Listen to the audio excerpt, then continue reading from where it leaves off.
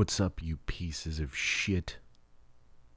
It's your boy, Kyle Conkeel. Listen, I just realized that, maybe some people who listen to this podcast don't really know me in that kind of way. And maybe that was a little jarring, but I'm sorry. Everything I say, I never take myself too seriously. Everything I say is a joke, for the most part. So, if you're just tuning in and you heard me call you a piece of shit, and you turned it off, you're going to miss out on a really fun, lighthearted episode of the podcast with my buddy, bass player extraordinaire, Mr. Mark Michel. Mark is the former bass player of Scale the Summit, bass player for Watermox, and creator, founder, publisher of Low End University.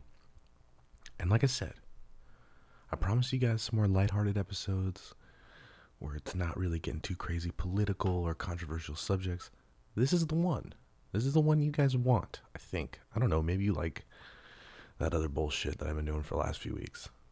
But maybe you don't. If you're looking for a more lighthearted episode, this is the one. I really enjoyed this talk with Mark. He's super talented, super great guy. And please go follow him. And being a pile of crap, it's always just at Mark Michel on Instagram. Michell. So go follow Mark Michel. Follow him on Twitch, Low End University, all that fun stuff. Here's my conversation with Mark Michel.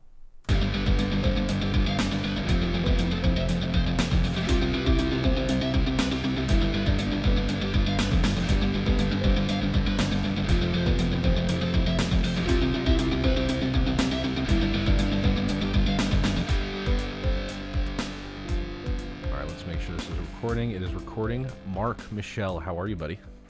Pretty good. Just a rainy day here in Louisiana. How about you?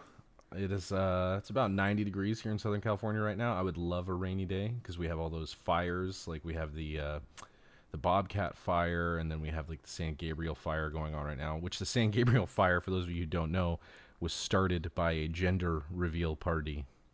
That's 2020 for you, man. That's a weird headline. Two things to go together.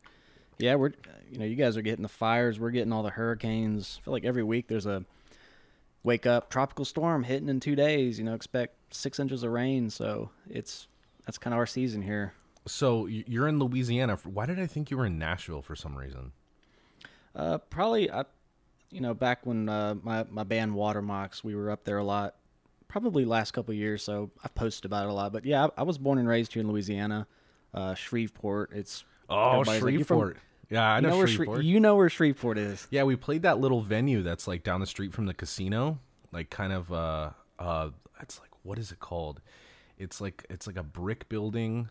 Yeah, the warehouse? Yeah, the warehouse, exactly. Yeah. With what band? We did a headline show there with Scar the Martyr. It was us, Butcher Babies, and Eyes Set to Kill. And what year was that? 2013, I'm going to assume. Within this moment? No, with Scar the Martyr. Oh, okay. Wow. Yeah, before Vimic changed the name, we were called Scar the Martyr. Oh, wow. 2013 was like my first year in Scale the Summit, so I was really not home a lot, or else I would have been there, because I usually go to all those shows. But wow, I can't believe nobody knows where Shreveport is unless they've played there. That's pretty much what I figured out. And when I'm from Louisiana, everybody's like, oh, from New Orleans. I'm like, no, it's like 5 hours away. I'm actually a lot closer to Dallas. So yeah, if you know, you know. It's so funny. Like the place that we played there, the warehouse, like your boy was just looking for some food, and I couldn't find like anything around there. No, that's like a weird, like, it's just like the industrial side of downtown. Now there's a lot of local places that have popped up, which is really great because I've done a lot of shows there, and it's like, got to Uber across town to just get food or, walk 10 blocks. So that's a weird area. And funny you mention that because that venue's not there anymore. And I think that was probably really? Why. There was no like synergy with anything. Like you either went there for a show or you weren't there. So I don't know, just was not a good location. So I feel you. The setup was a little weird too. Cause like when you walked in, there was like the bar area. Yeah. and like the merch area, but there was like no doors separating the. And there was even like a little window that you could like see on the stage, and it was a super small stage. Because I remember, Joey used to use this like massive 17-piece kit, and we had to use we called it the quote unquote punk rock drum kit that day, which was basically it was just a 10-piece instead of a 17-piece. Now let me ask: when you played there, were you facing the bar? We were like when you go through that open door, the stage is to the right. We were facing like away from the main entrance. Okay, so I just think that place was too big for them to staff that room for like. So if you're a bigger band, that's the way you played. But then they changed it to where you would play through the window to the bar. Oh, that's weird. The weirdest shit ever. So yeah, that venue just had its qualm of, I mean, just its plethora of weird problems, and Shreveport failed again, sadly. But.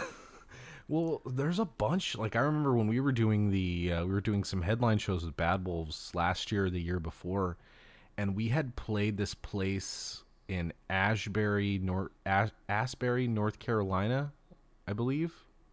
It was called Capone's, and Dang, they had never had a show there before, and like that place was not meant for what your boys brought.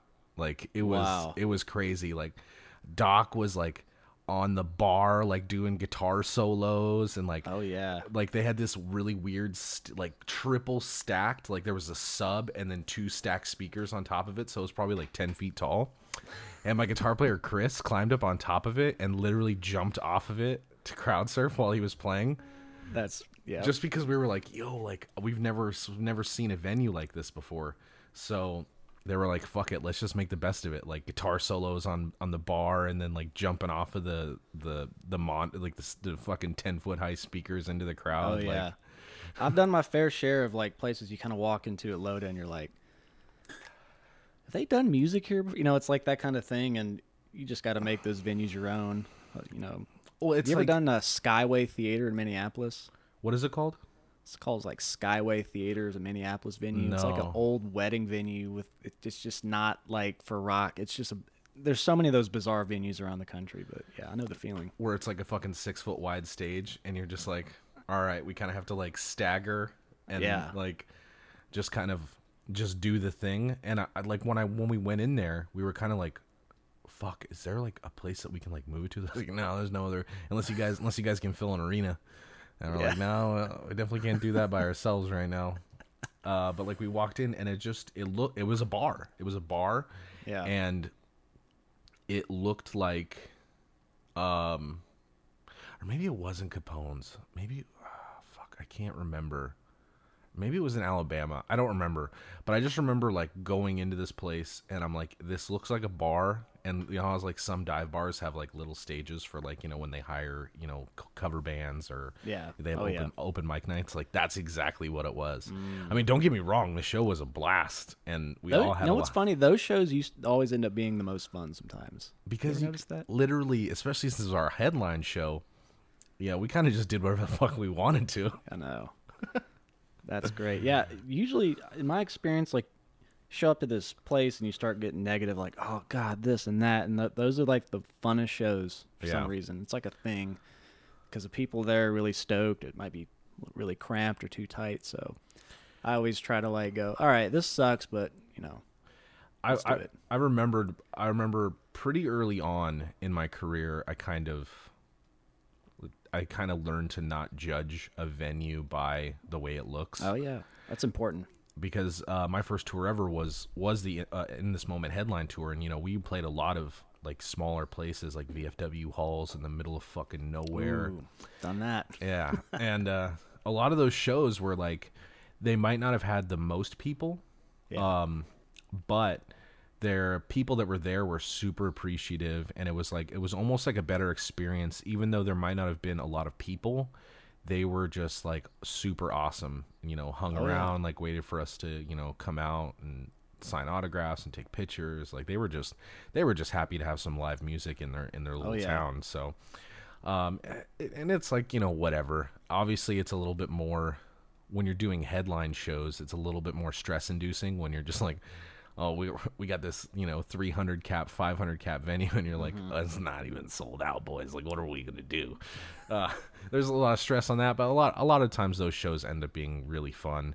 Oh, yeah. I mean, there are times when they're super shot, but I mean, I think the shotness to the fun ratio is like, it's definitely, it ends up being more fun than shot. So, Oh yeah, absolutely. Have you ever done that Jake's venue in like Lubbock, yes, I have. where it's like so big, but it's, I mean, at least the bands I play with, it looks so empty, but they're still, those kids were so fun. Is that the one that's like, is it like a huge wooden floor? Yeah. And it's got like that, huge. and then there's nothing around it. There's like a softball field. Yep. Yes. That's the one. Yeah. I've played there. I remember we were trying to figure out a place to eat. I think there's like a Mr. Gaddy's around the corner or something. I remember that's all there was, or like Rudy's Barbecue or something. Yeah, and I was like, where the fuck are we gonna eat? Because I think we played there. We played there with Vimic played there within this moment. So it was like In This Moment, Motionless in White, and us.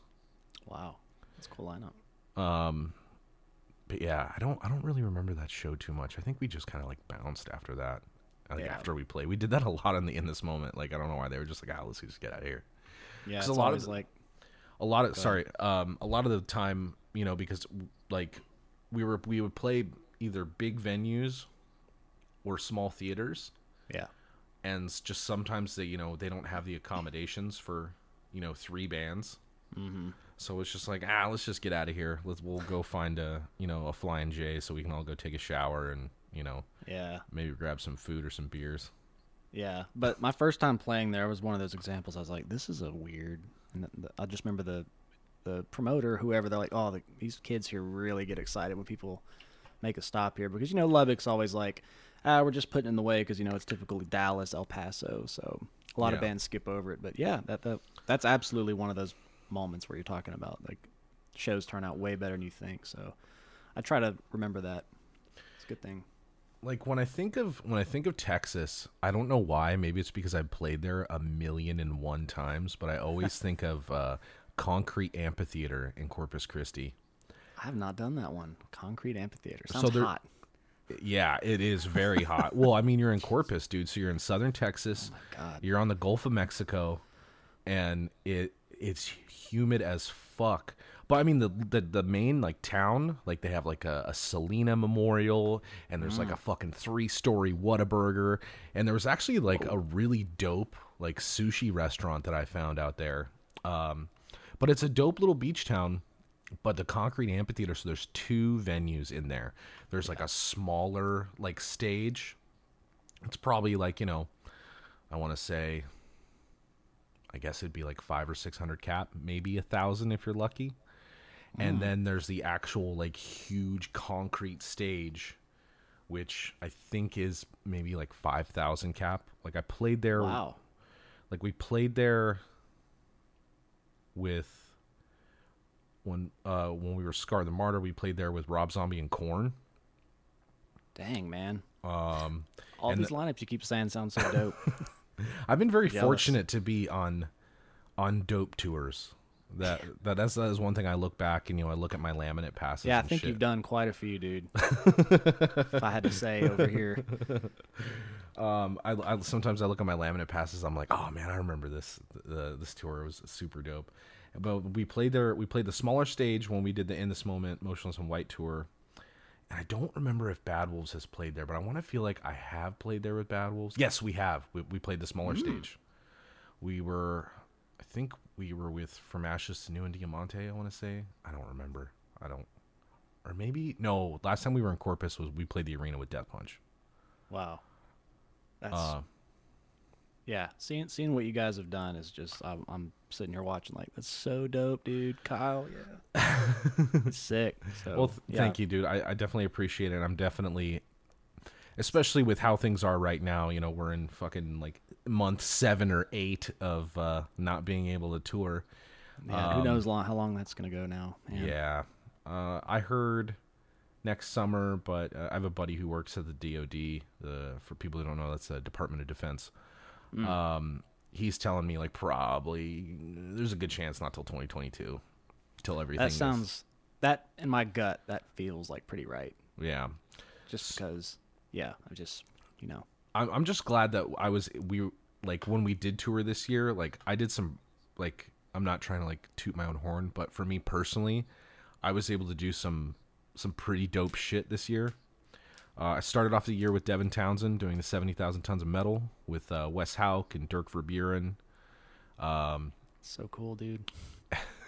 Thank you. And then Bad Wolves and Megadeth and Five Finger Death Punch did an arena tour over Europe. Like we were in Milan, Italy, I swear, like a week before all of Italy shut down. Wow.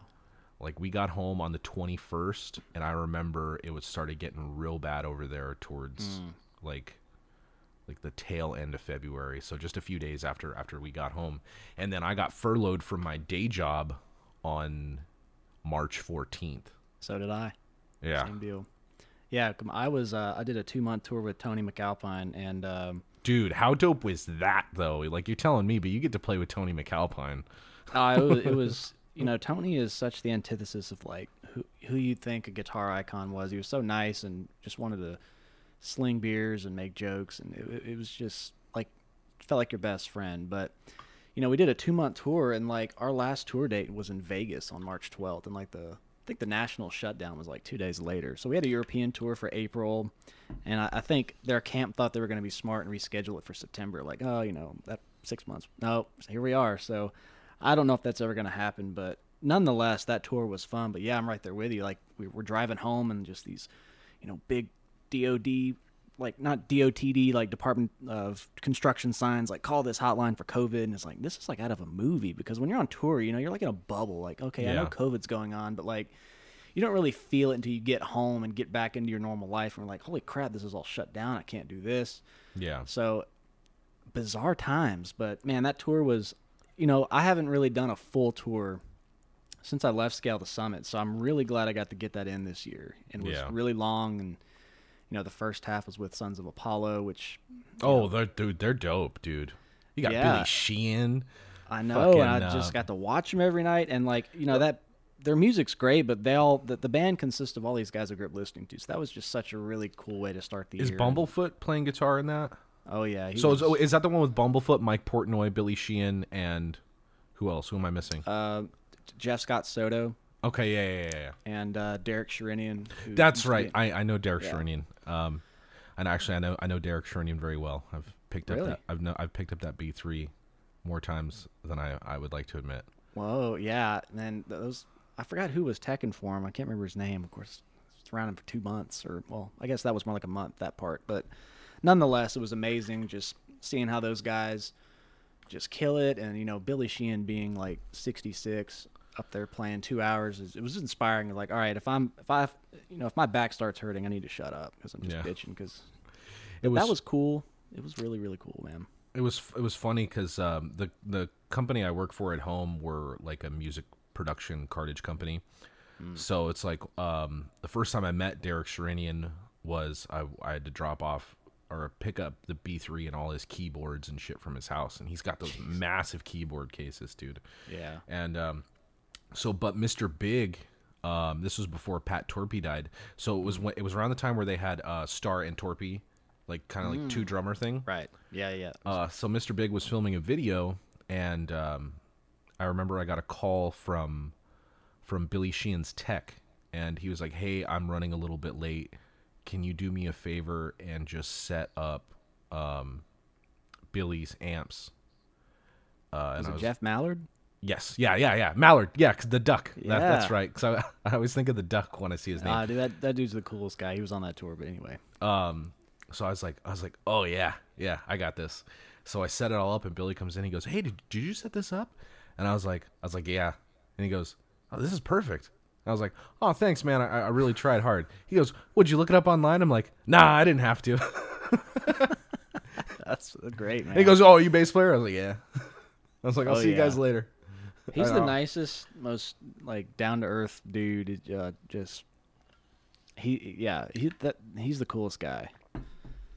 Dude, I mean, I still listen to fucking Eat 'Em and Smile like Oh, on the yeah. reg, and that's got some classic Billy Sheehan. Like, a dude is just like the whole like 2 pickup 2 output thing. Yeah. Like, that still like blows my mind. It's very smart, and I didn't even know he really did that. He had like a Premier guitar rundown or something a while back, and I've probably watched it 5 times. I just like listening to him talk about bass. Like there's something like therapeutic about it. I don't know. But, and I think he was running a bit of a simpler setup on this tour, but he still, had all his usual quirks. I think he's using like a Helix now, Yeah. which is really cool. But man, it just amazing. Of course, he's playing the double neck that whole show. Oh, Yeah, that dude, double that neck thing's Yamaha. got to be like 25 pounds. I know, and I wanted to ask him to play it, but I didn't want to be that guy. Yeah. But one time when nobody was looking, I like picked it up kind of like halfway. So I hope Jeff doesn't hear this, but I don't think I'm friends with Mallard on social media. So unless he's like specifically looking for like Yeah. you talking about Billy he's Sheehan, I think. well, and I think the most nerve-wracking part, and I shouldn't have been nervous, but like, Billy played on Tony's first record, yeah. and we played some of the songs in the set. So you had this whole like, yo, dog, we heard you like Billy Sheehan, so we got Billy Sheehan to watch you play Billy Sheehan's parts. That's kind of going through my head the whole time. I was like, and he was watching side stage, and clearly he's well aware that he played this song. So something about that freaked me out. I was like, oh, I can't do this. I'm just a Louisiana boy. That honestly, dude, that shit like that is the reason why until I get better at my craft, I've been taking lessons and shit recently. Until I get better at my craft. You're killer, dude. What are you talking about? No, see, I fake it till I make it, dog. I'm really not as good as people think I am. Me too. And so in 2019, I did a demo at the Dark Glass booth. Oh, at NAMM? Yeah, at NAMM. Oh, yeah. I missed that year. I was bummed. And I have fucking like Steve DiGiorgio, fucking Jacob Umansky, fucking Killian Duarte. Like, I have all these motherfuckers just front and center staring at me, watching me play my fucking Bad Wolves songs, and I'm just sitting there sweating, and I like fucked up a whole lot, and I'm just like, man, I just need to get better, practice more or something. Like, Those guys make me nervous too, man. Trust me. Well, I started getting lessons from Jacob because I know Heck yeah, dude. he's a Berkeley dude, and I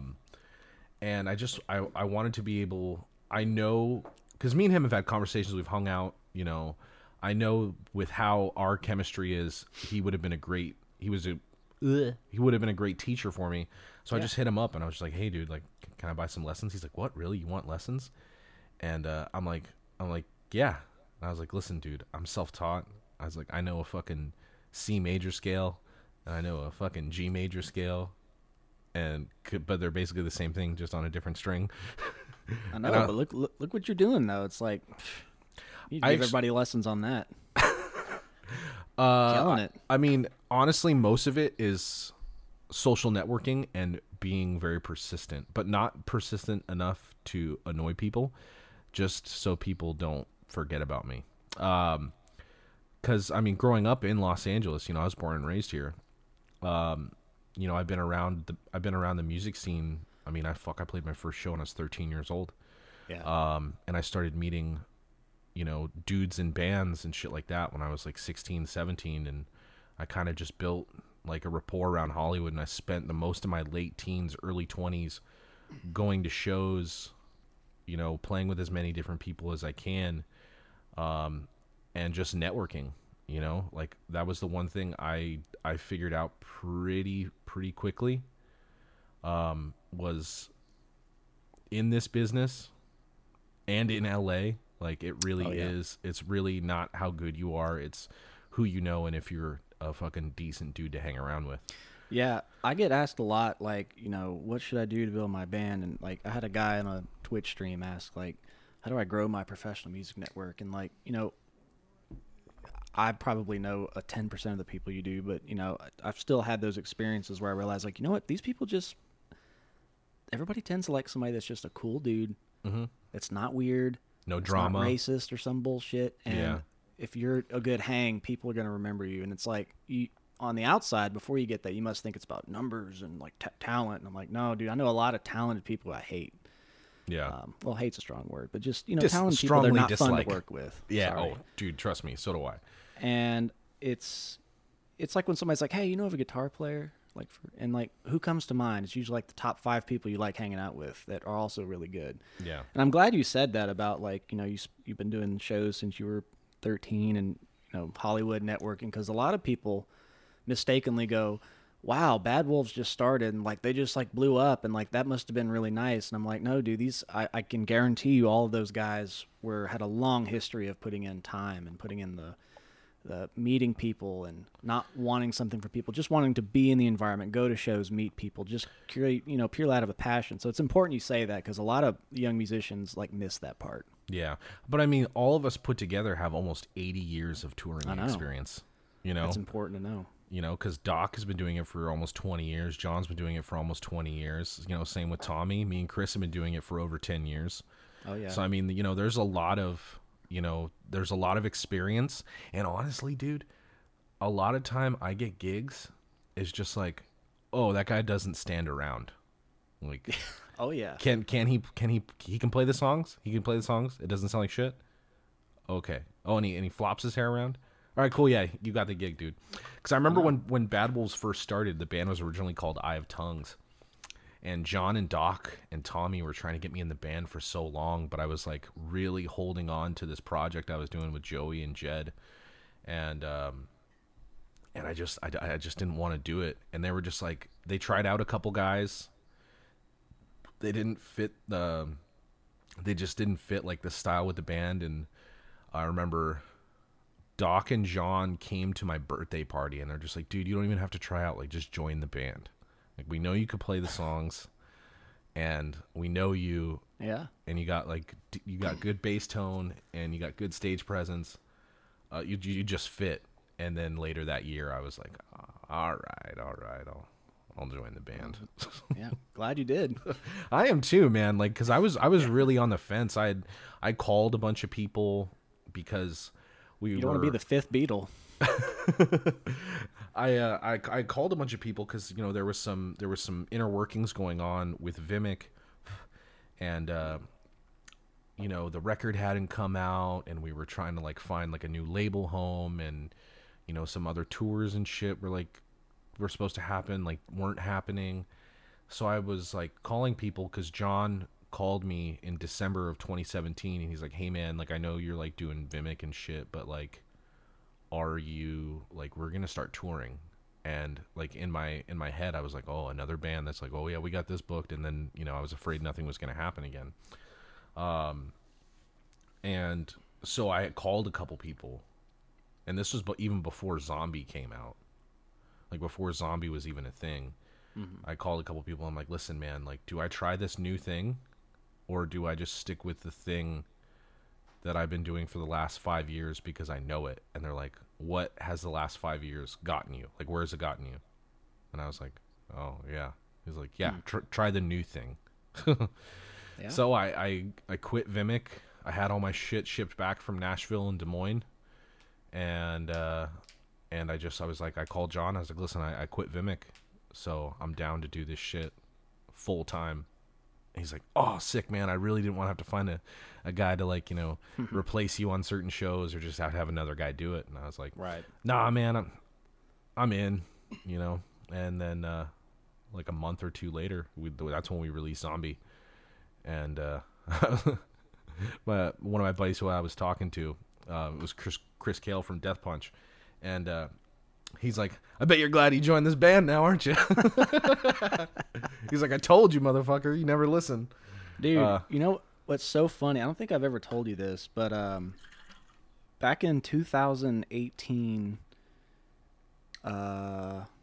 maybe it was 17, early 18, we got hooked up with Eric German, us and Waterbox. Yeah. And it was... he just kind of did a consultation with us. I think he was wanting to hear our music, but we went through a back and forth or whatever with him, and I just kind of stopped talking. I don't even remember why. I think it was because we got on with CTK, but nonetheless, I remember him telling me, yeah, I'm screwing around with this new Bad Wolves band right now. They're about to put out this Cranberries cover. I think it's going to be really. And we were like, oh, I've never heard of them. And they like, you guys had like 10,000 likes on Facebook. I remember him sending your page, and I was like, that's cool. And I knew of you or knew your name, but I didn't recognize any of the other guys. Of course, I knew Doc was in God Forbid. I just, off a picture, Yeah. I was like, oh, okay. And it's funny, like here we are, because I remember him telling me before Zombie came out, you guys were doing it. Yeah.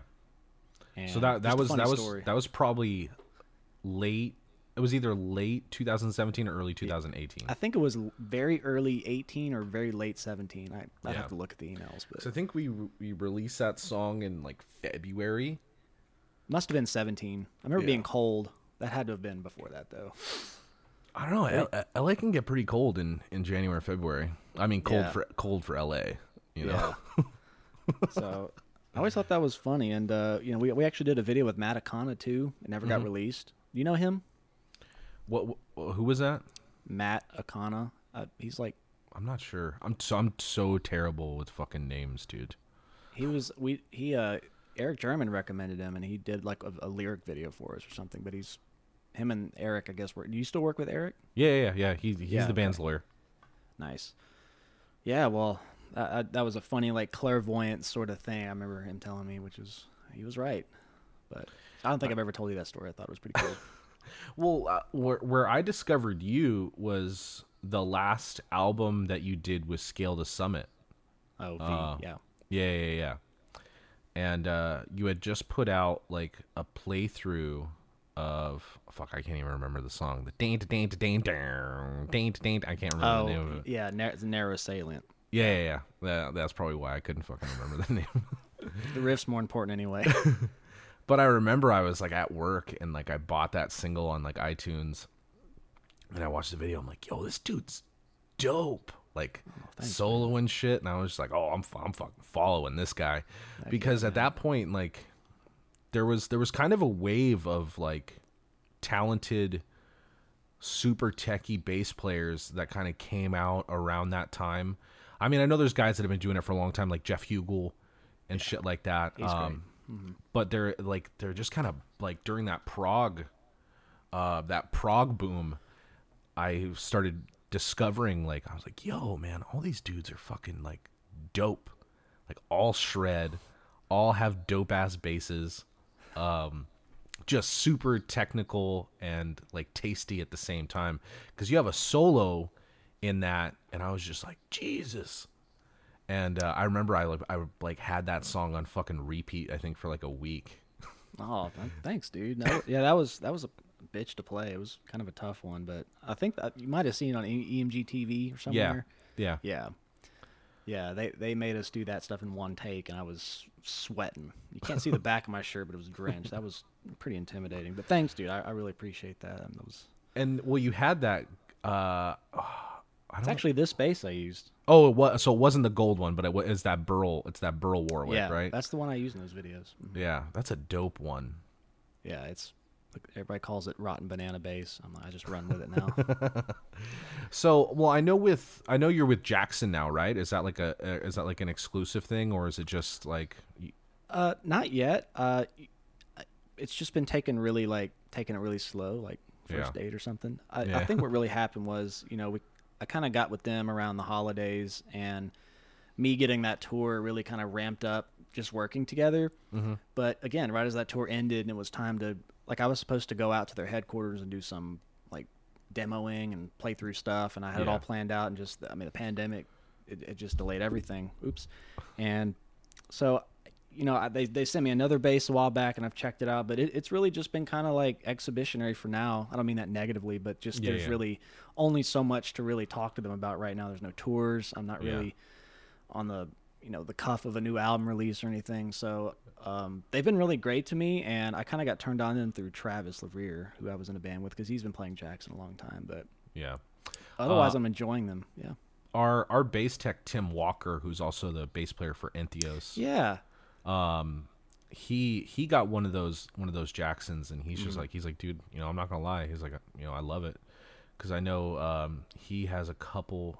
What bass does he normally play? God, I'm so bad with this. I think it's a Cirrus.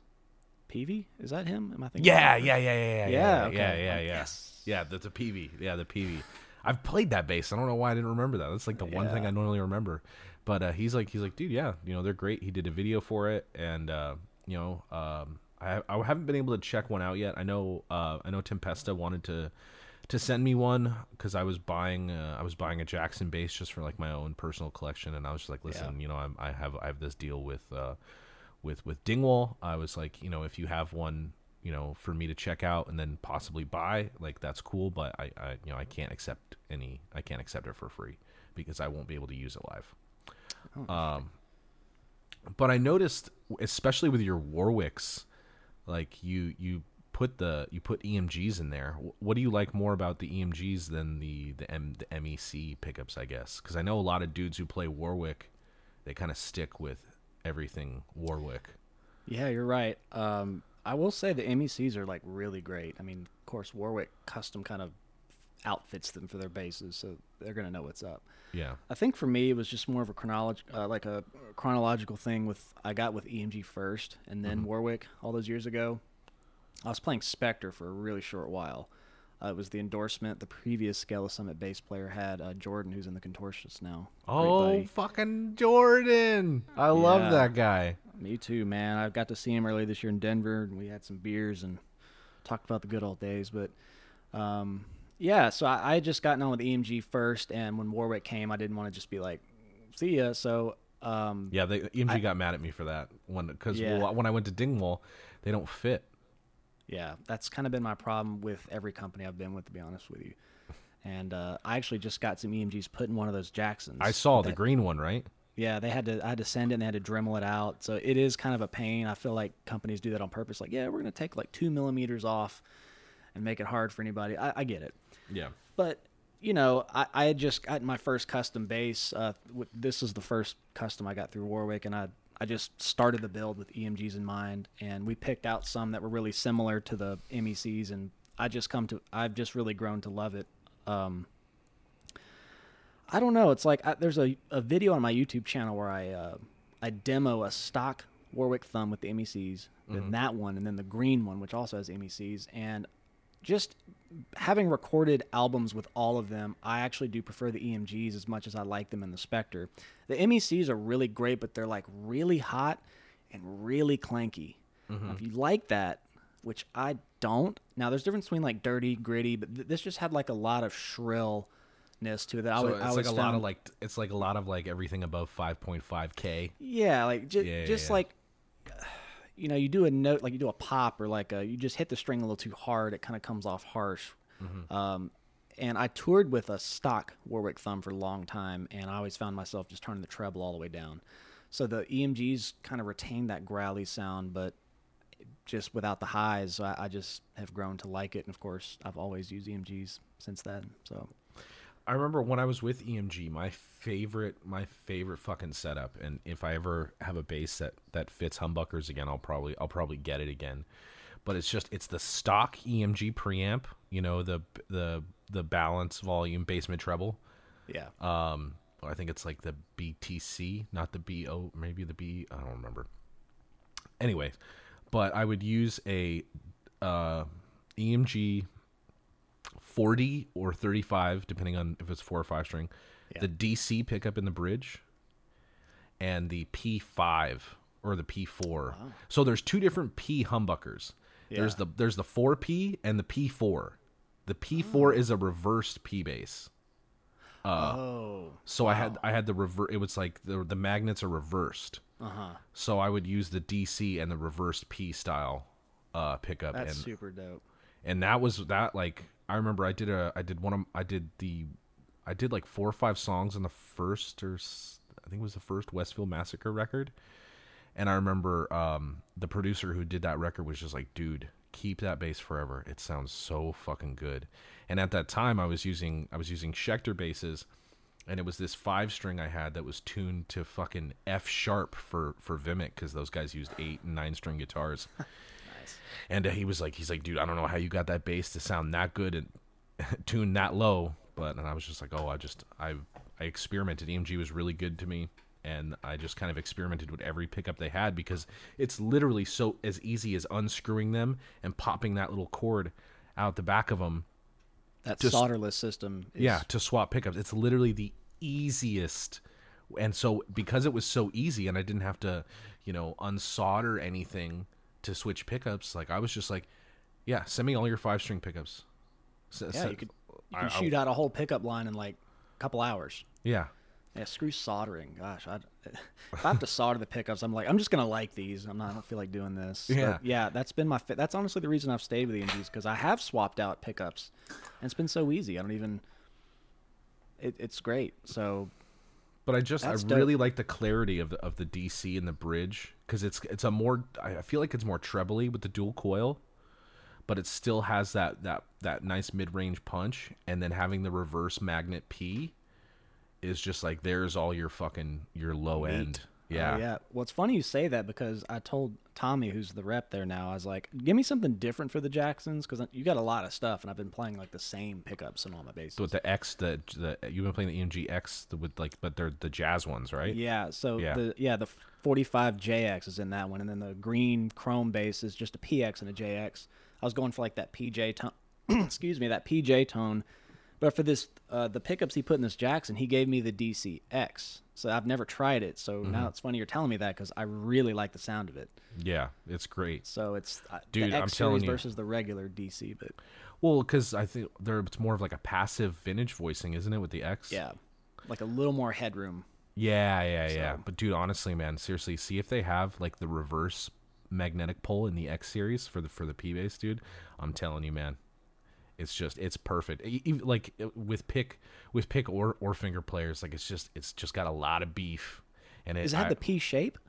No, it's a humbucker. Oh, it's a humbucker. Gotcha. So it's in the humbucking housing, but because with your J pickups, the 35JXs that you have, they just have the magnetic, but it's in the humbucker housing. That's exactly what this is too.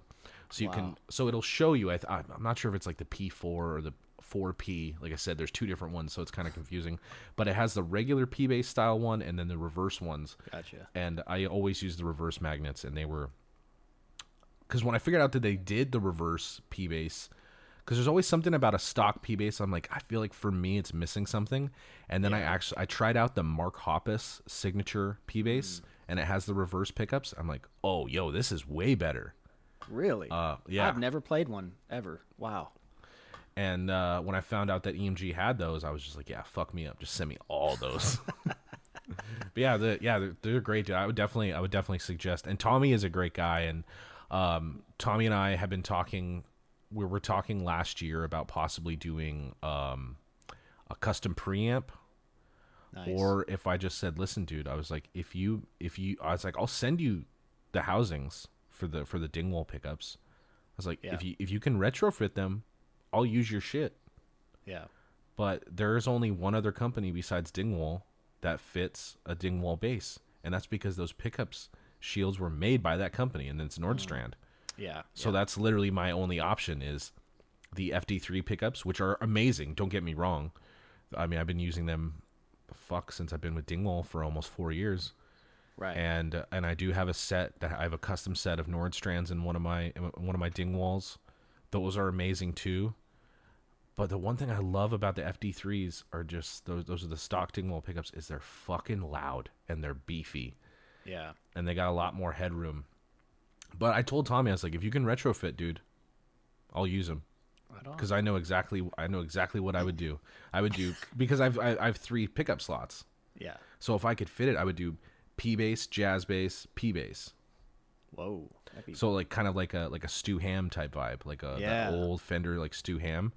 Oh yeah. Because then you can like put the pickups in series and parallel if you add these like 3 switches, which the rotary switch kind of does that anyway. You can use it like bridge pickup, bridge and neck in series, and then like middle pickup, and then bridge and middle in series or parallel with the neck pickup in series. There's a lot of shit you can do with it, but if you add those switches, it's even more.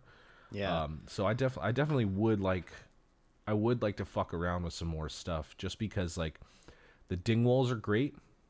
They sound great. I love I love them. I love the pickups, but there's just something like not quite there yet for me. Really? Yeah. And I don't know, it could be something as simple as the preamp, because I know I have two the D-Rock basses which are passive, and which I think is cool because it just has the 3 knobs. It has the volume, the rotary selector, and then a tone knob, which I've never really had because most of my basses have been active 18-volt basses. You don't really get a tone knob with those. Yeah.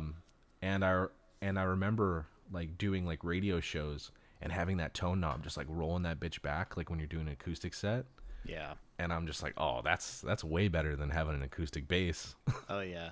The Dingwalls have the dark glass.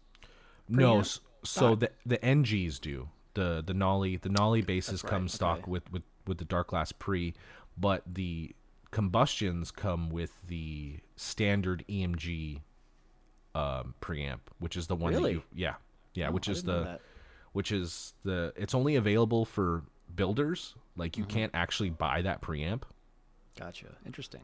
So I had a hard time getting those preamps from them. Like, listen, I use this shit. Just send it to me. I've got it in basses. Just send them to me. Yeah. But I would be really interested to do, like I just there's certain frequencies that I feel like when you tune to fucking G, Yeah. that like, because otherwise I don't really use the onboard preamp. Like I just kind of use I keep everything flat and you're just kind of getting the tone out of the preamp. Right. But I mean, unless there's like a preamp that's specifically made for my style of tuning, I'm not going to use it. Like if I could have like a 4-band EQ, Yeah. that would be dope. Like cut that 250 right the fuck out. Get out of here. Yeah, I've never played in any band with a low tuning. Come to think of it, I've been such a standard tuning. Like I've done drop A in a couple bands, but that drop G, F sharp, that stuff's foreign to me. I mean, I've played basses with it, but I've actually never used it. So Yeah, I feel like I'm the guy that people call when they were like, listen, we're going to tune to drop Z. Well, if I'm calling a drop Z, I'm calling you. But I don't know why. It's just like for the last almost 10 years, every band I've ever been in is like, all right, we're going to use this weird tuning. We're going to use this weird tuning. I bet And then- Devin had some weird tunings.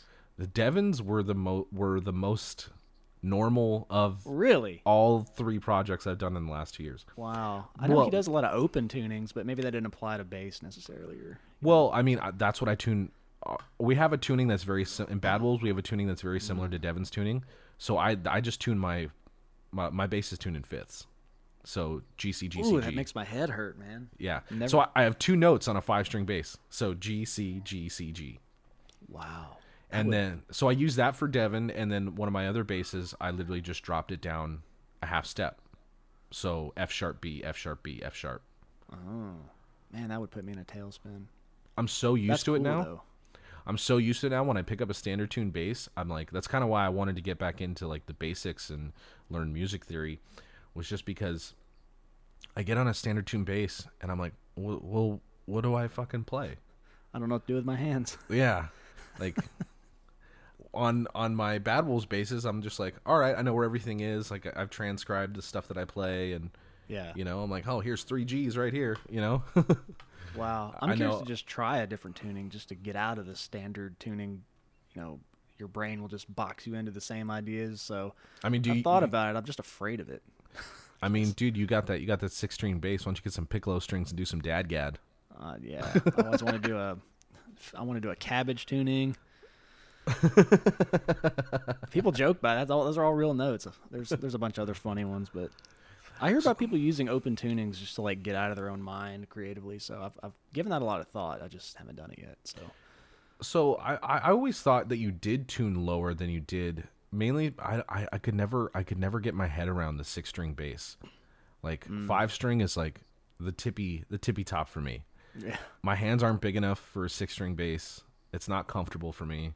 Yeah, it cramps more than a 4. I go back to a 4-string, and it's like my endurance is just twice, just from not having to bend your wrist as much. But 6-string is just the 5-string with another High string, 4th right? on top. That's it. Yeah, just a another high string. And believe it, I played a 7-string bass for a while, which was overkill. I did it for like 2 albums a long time ago. And that was a 5-string with 2 higher strings. So I had a high F. It's like a guitar string. Yeah. But playing that neck was like holding like a DVD case. It's just like ridiculous. And it's like the higher frets on the lowest string. It was just an ergonomical nightmare. So I went back down to 6, and of course, right when I joined Scale the Summit, Jordan had used a 6, so I just kind of stuck with it. So, but 6 feels like home to me. I feel I did the whole tour with Tony on a 5, but it took me a while. Like it's crazy how much difference one string makes when you're really used to something. So I got the Jacksons at that time and went back to a 5, but 6 is always like home for me. Just always has been. So, yeah, I remember I was at NAMM, and I was with Calium Strings for a long time. I'd kind of like I would outsource my low strings from Calium, but I was using mostly D'Addario strings. And I remember I went to the Calium Strings booth, and Chris Cardone, who had worked at Calium at the time, which now he does Luigi's Modular. It's like more synth shit. Had a motherfucking 24-string Pratt bass. So it was a 9-string bass with 3 octaves per string. Oh my gosh. Probably weighed 40 pounds. I mean, I didn't pick it up because it was on like a stand where you could just like, put your arm around it. I legit, like, do you ever, like, when you look at like those like hologram pictures and you're like, oh, you're supposed to see a boat, or you're supposed to see like, yeah. I was looking at the strings and my eyes just went fucking batshit crazy, and I didn't even know what to do with myself. And wow. I played like the upper register only because I'm like, this is the only thing I can do on this. Like, yeah, I can't play a 9-string with 3 octaves. It sounded dope. Actually, Davey 504 has it now. He put out a video with it. Wow, of course. That's awesome. Yeah, I think the most bizarre stringing is like a Hamer 8-string. Of course, it's 4 strings with just like the 12-string thing, but that was bizarre to play because I just didn't know what to do with it. Yeah. It's like a novelty bass. Like I always think about, they talk about Newstead use like something like that for Wherever May Roam, like those notes and that on Black Album. Yeah, yeah. And like I just think about that every time I pick one of those up, which has been like twice, but I wouldn't know what to do with them. I wouldn't know what to do with a 9-string without the octaves. So, well, I know Dean has a 12-string, so it's 4 strings with 3 per octave, wow. which I think is kind of like the Cheap Trick. I know the Cheap Trick bass player had, I don't know if he used an 8-string or a 12-string. Wow. But yeah, that's like way above my pay grade, man. Oh yeah. Well, still, bucket list item for me is to own a Chapman stick. I've always thought those were so cool, man. Yeah, I want one. Yeah, those are dope. Because I remember when Felix Martin first came around, I was like, "Yo, is that a Chapman stick?" And I'm like, "No, that's not a Chapman stick. That's just a really weird double neck guitar." Yeah, he's got his own brand going there with that. He's insane. Well, I think he uses Kiesel now. I don't know. Yeah, he had some weird company I've never heard of, and then I think Kiesel kind of replicated the same style for him. Yeah, you're right. That neck is fucking insane. Yeah, that's like bigger a tree than trunk. That's bigger than the. I think that's bigger than the 24-string bass neck. Man, all tapping though. Yeah, that would confuse me. Like Tony Levin and the Chapman stick. That I saw that so early on in my playing, and I was like, I want to have one.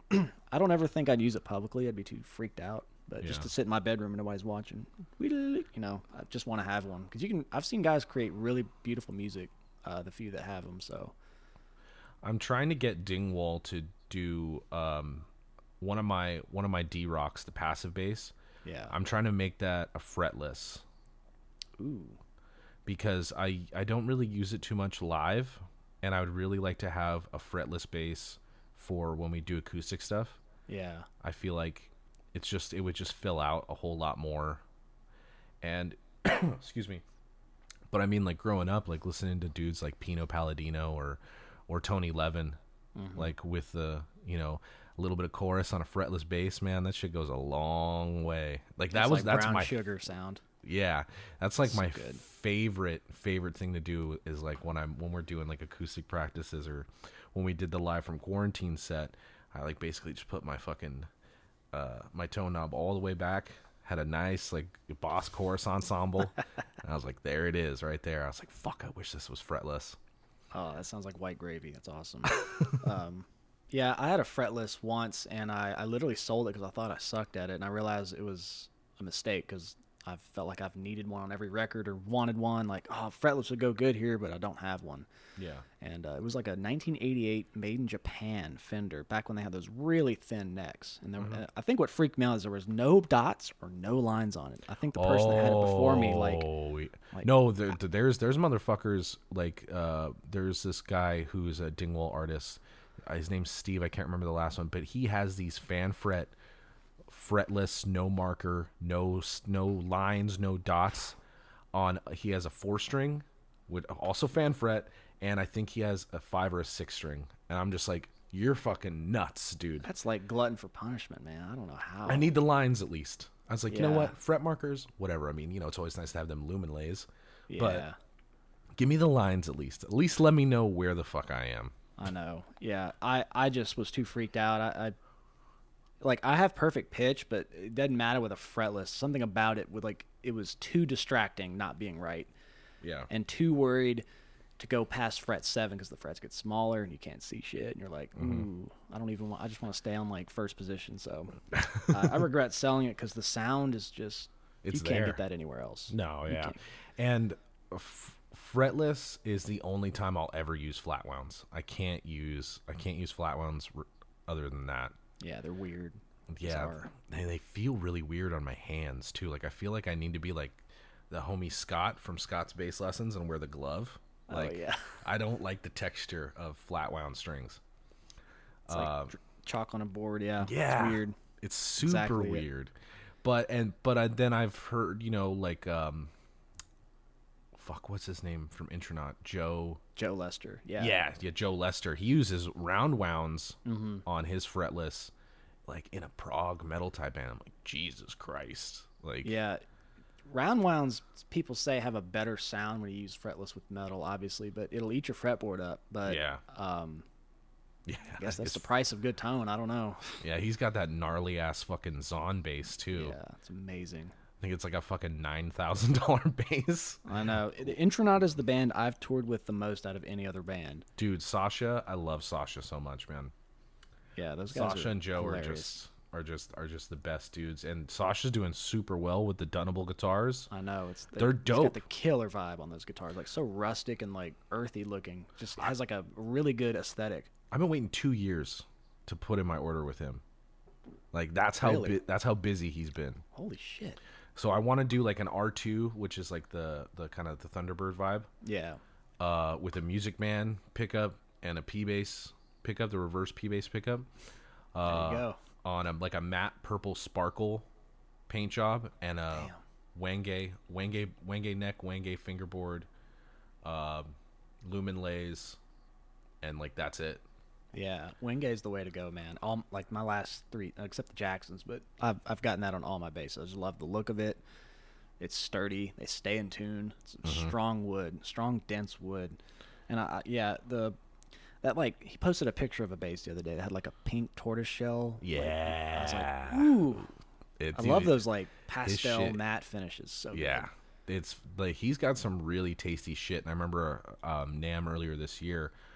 He's like, dude, stop by, come play one of these basses. And I was just like, yo, it feels good. It sounds good. It's not weird to play because, like, I've known Sasha.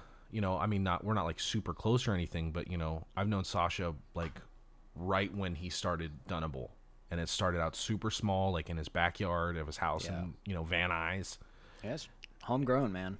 And he's just been fucking killing it, dude. And I'm like, dude, I literally watched this guy go from like, oh, I'm making guitars in my backyard to like, oh, I have a shop now. Oh, I have my own pedals. Like, oh, I make dope basses, dope guitars. Like, you got guys like Blasco using his shit. You got Eye on Fire. Yeah. He's got a really good.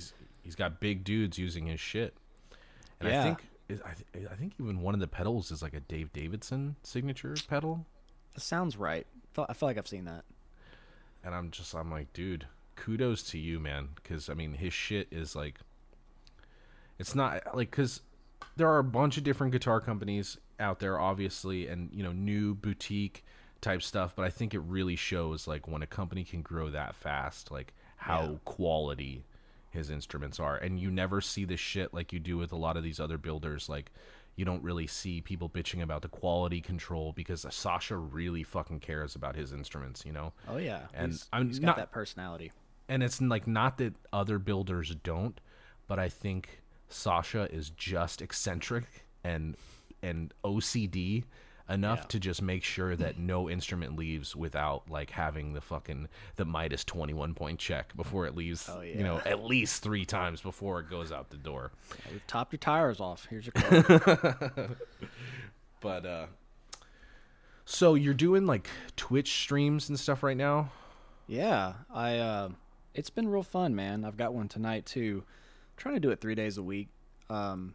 And I've always wanted to do some live stream stuff, because, you know, I've got my main bread and butter is really lowenduniversity.com. Which, yeah, I was going to bring that up. And that's my like main thing. And, you know, the site is custom built, like web designer style. It's not like just dragging around modules. So for me to put like a live streaming element in it, I would have to hire the guy to like rebuild it all out. It's expensive. And I was like, well, I might as well just use one of these already existing platforms to do live streaming. Just something more casual, because the website's very academic. You know, it's like very base lesson, like no bullshit, no frills. And I didn't really have a place to do live streaming in either. The internet and the equipment. I've got 3 kids. It's a noisy house. But over quarantine, we renovated this detached garage for this studio. So I've finally, just quarantine was like a really great time to put it together. So I've been doing those. And like you said, man, I was on tour earlier this year, and you just like come back home and it's like you just kind of miss that, like playing bass for people and hanging out and just like that energy of live music. And I don't know when I'm going to do it again. I was like, Twitch streaming is probably the closest I'm going to get to that. So I've jumped on there and just had fun with it. And I'm trying to build a PC for that. So I've been trying to build a PC for the Twitch streaming, because the OBS doesn't work so well on my Mac. So I was talking to Herman Lee, who's big into the streaming, and he's like, dude, he's like, just build a fucking PC. He's like, it'll be so much easier. So are you using a Mac or a PC for your streams? I'm using Mac. I have like a 5-year-old iMac. I tried Streamlabs OBS for a while, and it was great, but it was so buggy because they just came out with Streamlabs OBS for Mac, and it's like version 1, and there was just lots of bugs. So I just went to the regular OBS Studio, which is the older one, and that's been working flawlessly ever since. I haven't been able to figure out how to put, like, because I have my camera, you know, it sits here right on my desk. Yeah. I have the microphone. I have the bass guitar. I can't get both channels to work together while using like plugins and shit. Oh, that's tough. Yeah. But now that I have Audio Hijack and Loopback, I'm gonna try it again just to see if I can use Loopback through OBS. But I noticed that there's a slight delay, and if I hear a slight delay when I'm playing, it's gonna fuck me up. Yeah, I tried to do that too, because I was gonna do a stream where I was messing around with the Neural DSP plugins, and I haven't done it because I couldn't figure it out. Either you have to get, and I'm sure somebody out there knows like a quick fix. Please let us know. Please let us know. We want to use plugins on live streams. Yeah. The only thing I could figure out is I would have to get like a USB mic and have the only thing going into my interface be the bass, and then I could process it with no delay, because it gets the mic and the bass independent, because right now I have a mic and a bass in the same interface, and it just creates like a big wash of confusion and delay. So I just kind of said never mind with it. At least those types of streams. I'm doing a lot of other stuff, and it's been a blast, man. I really like it. The whole Twitch ethos is kind of a learning experience. Yeah. Because you're just talking to like an empty room. It's you know, just chat going. And I played a Skeleton Summon album start to finish last week, and it was my biggest one yet. And it was just really, really fun. And just, you know, I realized most people follow me because of they found me because of that band. So I felt it was appropriate to do that. You know, I'm not in the band anymore. And public service. I hope it wasn't too awkward for anybody. Whatever. You know, You know, that's just a long time ago. You know what I mean? Yeah. But it always the band didn't quite. We just kind of left on not the greatest terms. But I'm trying to think about it fondly and positively. You know, Yeah, I'm sure of you've been course. there with other bands. It's Oh yeah, dude. I think anybody who's no longer in a band, the band that you used to be in has had, you know, at least some sort of not great experience. But what also I was gonna ask is, so like when you're doing these streams and you're playing along, you know, like when you're doing the Scale of Summit thing, are you just putting your dry bass DI into the computer and playing along like that? well, I'm actually running through a Helix, which is here, so that's doing all my processing. Oh, all right. Yeah. That makes sense. I was thinking about that too. I'm waiting for the quad cortex. Yeah, that's gonna change the game from what it looks like. Yeah, because right And I now, really want to try it. yeah, me too. Because the other day, don't ever do this, by the way, because I was trying to film content for YouTube.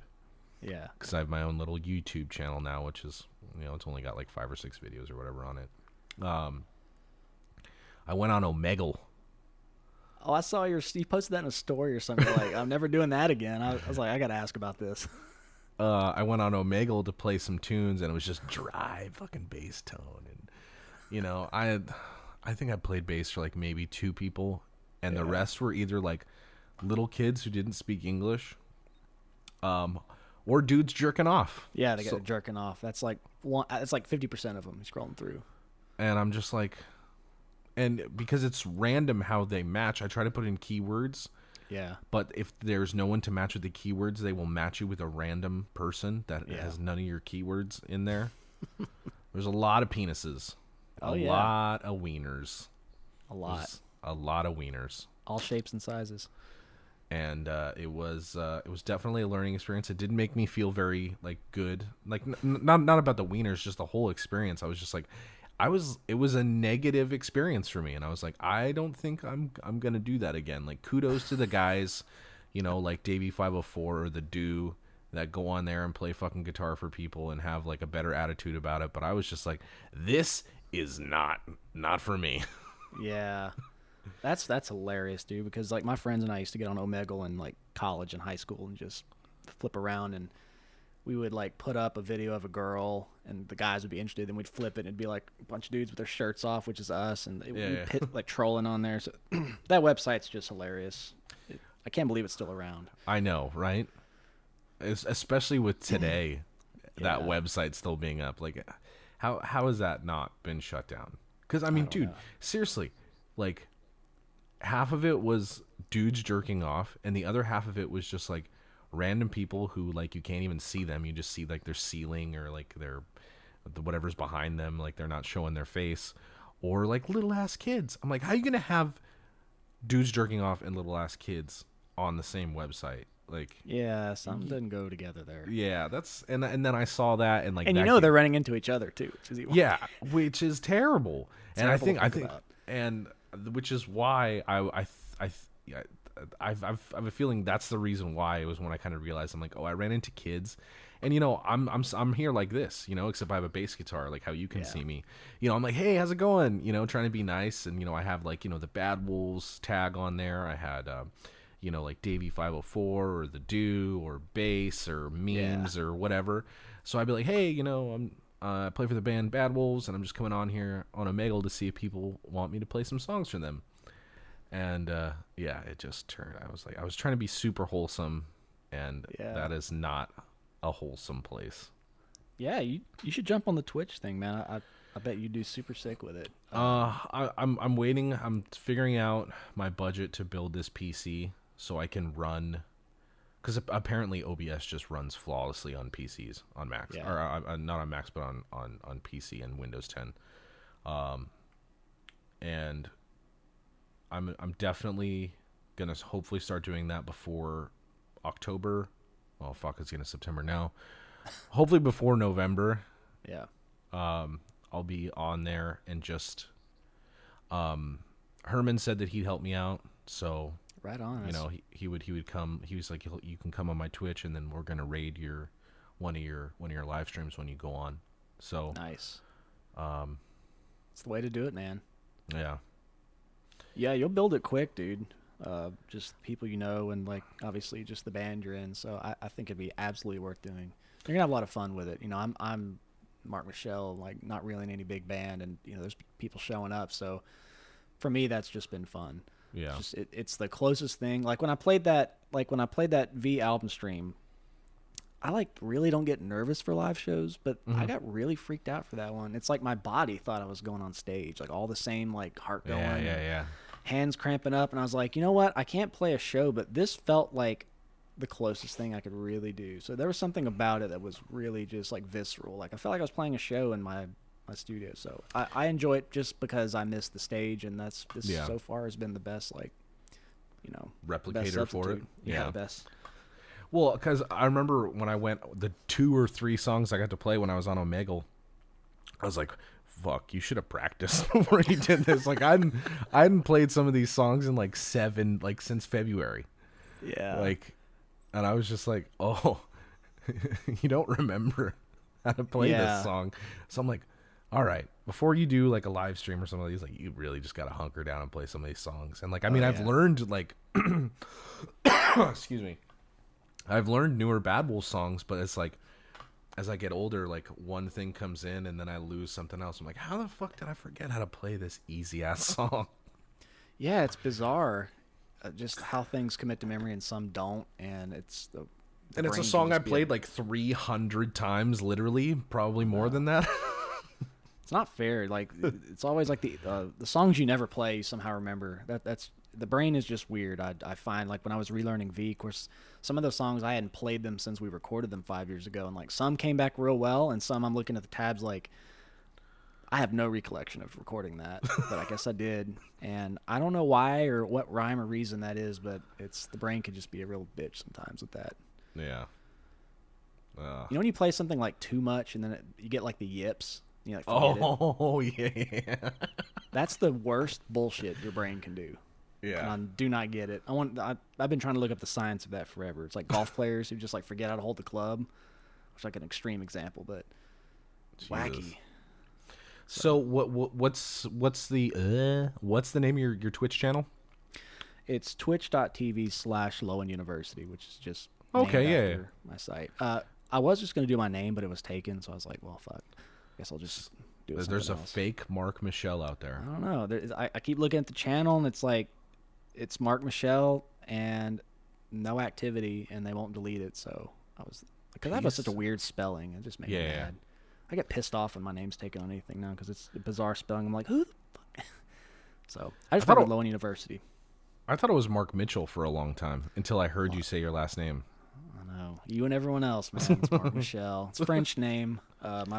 That side of the family's from New Orleans. It's Cajun. It's French Canadian. Michel. Yeah. But yeah, it looks like Mitchell. I get it. All right, so we got Twitch, Low End University.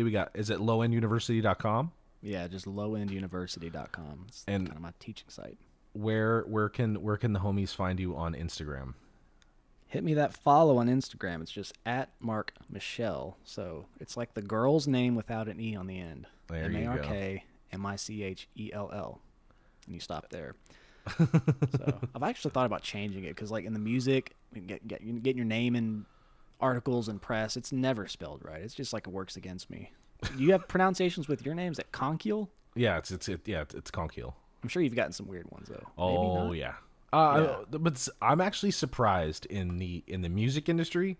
I've had more people pronounce my name properly than outside of the music industry. Wow. So I just think maybe because, you know, us musicians are just so learned and smart that people realize that the Kiel, the spelling of Kiel is keel. Yeah. I think that's absolutely true. Like, musicians we have to like pay attention to fine details. Yeah. Like, I think that's a thing. Even though I'm terrible with spelling and grammar, but I'm pretty good at pronunciation. I mean, I'm not perfect. I fuck shit up on the reg, so it's not like, you know, I'm perfect or anything. But yeah, I mean, but I also grew up in Los Angeles, and when I go to like a restaurant or anything like that, especially like Mexican restaurants, Hispanic and Latino people, the Y in Kyle fucks them up. Because they don't pronounce it the same way. So it's like when they see my name, they think Kelly. or Chile. Really? Yeah. Chile. Yeah. Chile. You ever seen that video with that guy opening that Jelly Belly rat and he's talking, everything's like out of normal pronunciation of a vowel? It's a creepy, like, dank meme kind of video. No, I've never seen that. Maybe somebody out there listening knows what I'm talking about. I'll have to send it to you. But he says, he pronounces Jelly Belly like G-Lie B-Lie. And he's, oh, I know what you're talking about. Like when they were, he would like it would be like on Vine and he would go and like mispronounce stuff. yeah. Yeah, I know what you're talking about. Yeah. Pete Rat, Pete Gumai Kandai. It's like Keli. So it just made me think of that. It's a weird video. If you haven't seen it, don't watch it. It's a Jelly Belly video, like a commercial for Jelly Belly. No, it's just like some weird. Oh, dude. it's just a weird video. Okay, all right. Yeah. He's doing surgery on a jelly. Remember Jelly Belly had those like gummy rats that were like this big. I don't fucking remember that. It must have been short lived, but I gotta send it to you now because I just sound like an idiot. What? No, you don't. I just never heard of that. And why the fuck would you make a was it for Halloween? I don't know, man. Like, Why would you make a gigantic jelly rat? Nobody bought one. wants that. You bought one? Yeah, a long time. This is probably like 10 years ago. I remember these. I gotta look these up now. That's fucking insane, dude. Mark's just looking up the jelly rat. Yeah.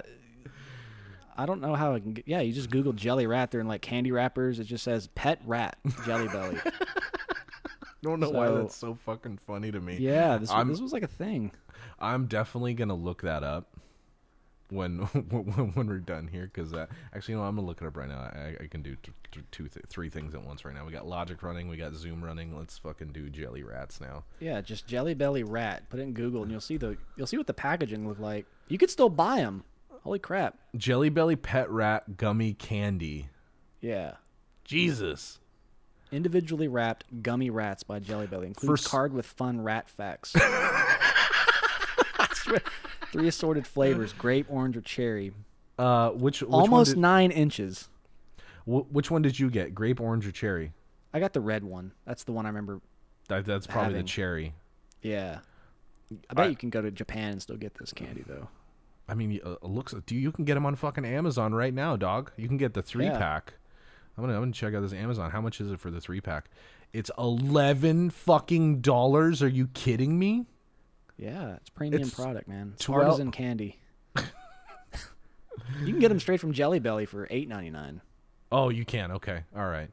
And there's like some Haribo sweet mice gummy candy. It's Süß Moose. It's like the German one. Jelly Belly has a gummy pet tarantula. Same idea. Dude, so my drummer John, anytime we're in the UK, he gets these things called jelly babies. Jelly babies. And they're like these fucking thick gummies, but they're covered in like this like chalky, I don't know what it is. It's like chalky, like powdered sugar or something. But this motherfucker loves, I think they're called gummy babies.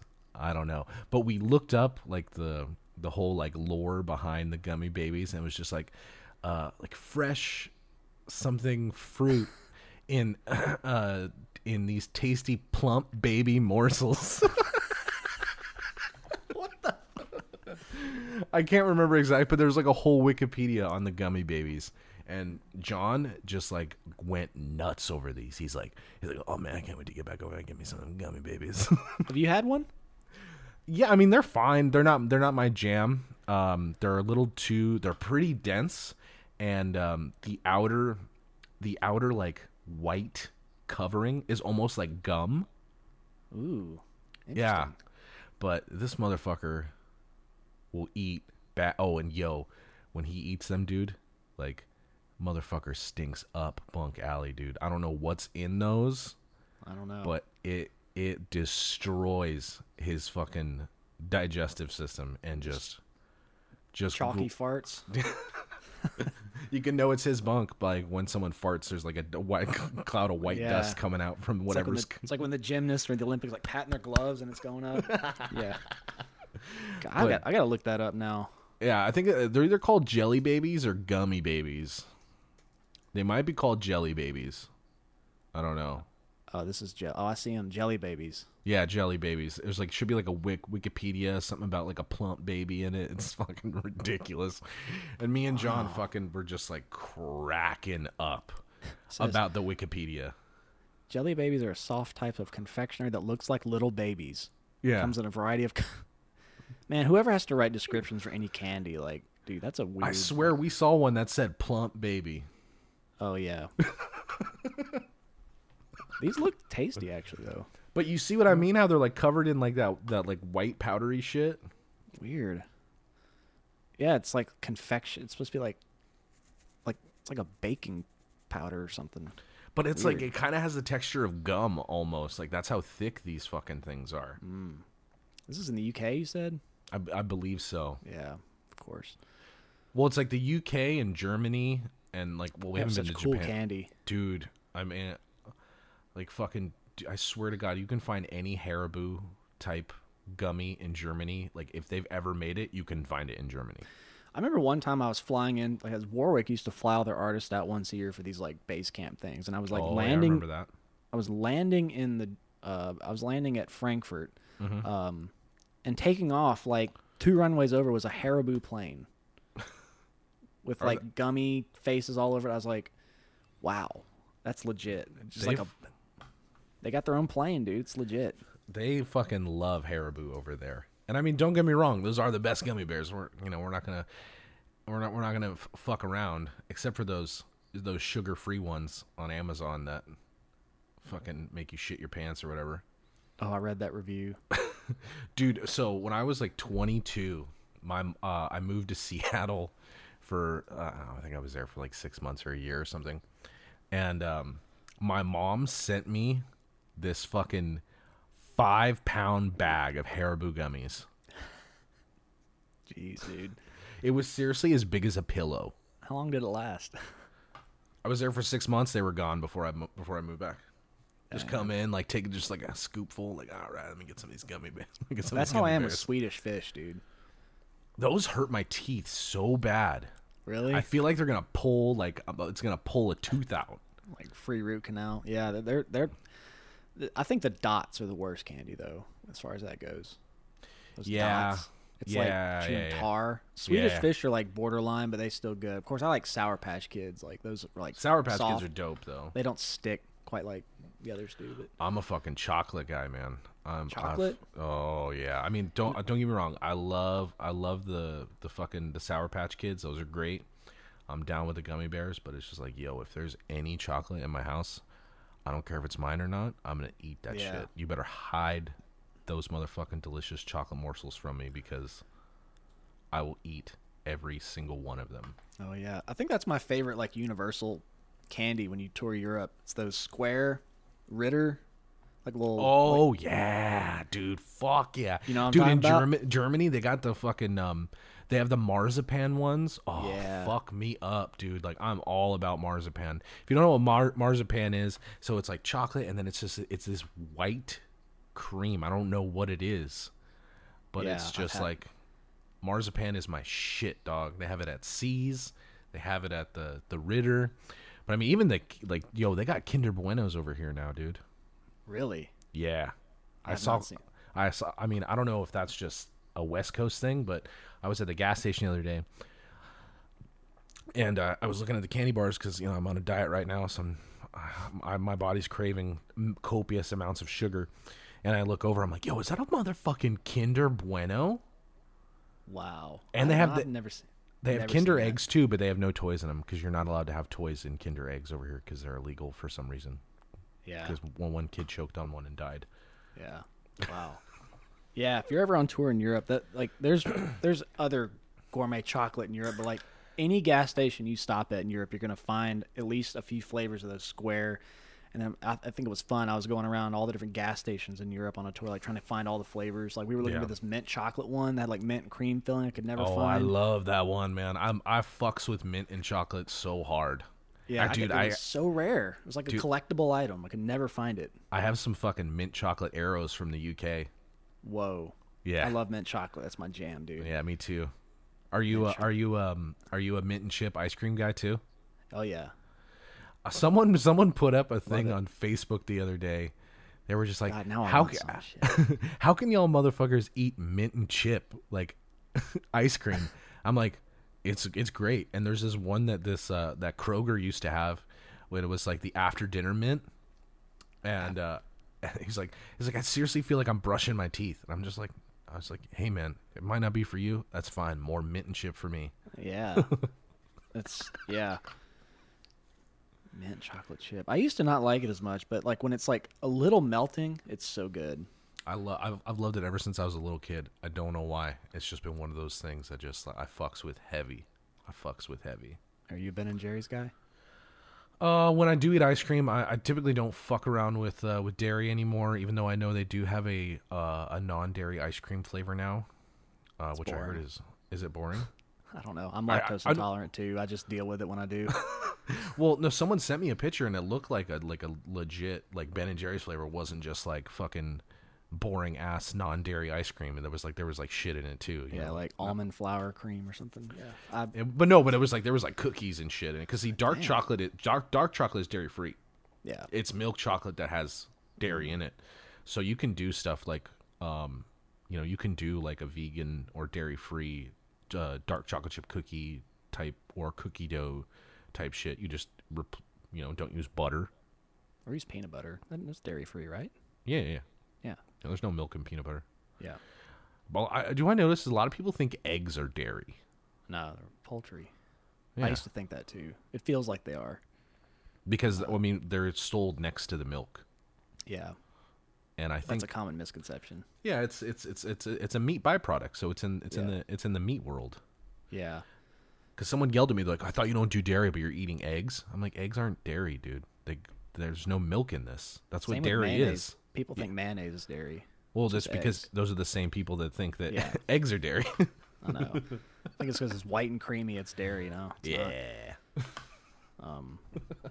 So I know you have a live stream coming up, and I should probably let you go so you can get ready for that. But Mark, thank you so much again. If you want to find Mark, he is at Mark Michelle on Instagram. No E at the end, motherfucker. Get that E out of here. You can check his website out for bass lessons and all things so you can become as badass as he is at lowenduniversity.com. And you can find him at Twitch at lowenduniversity.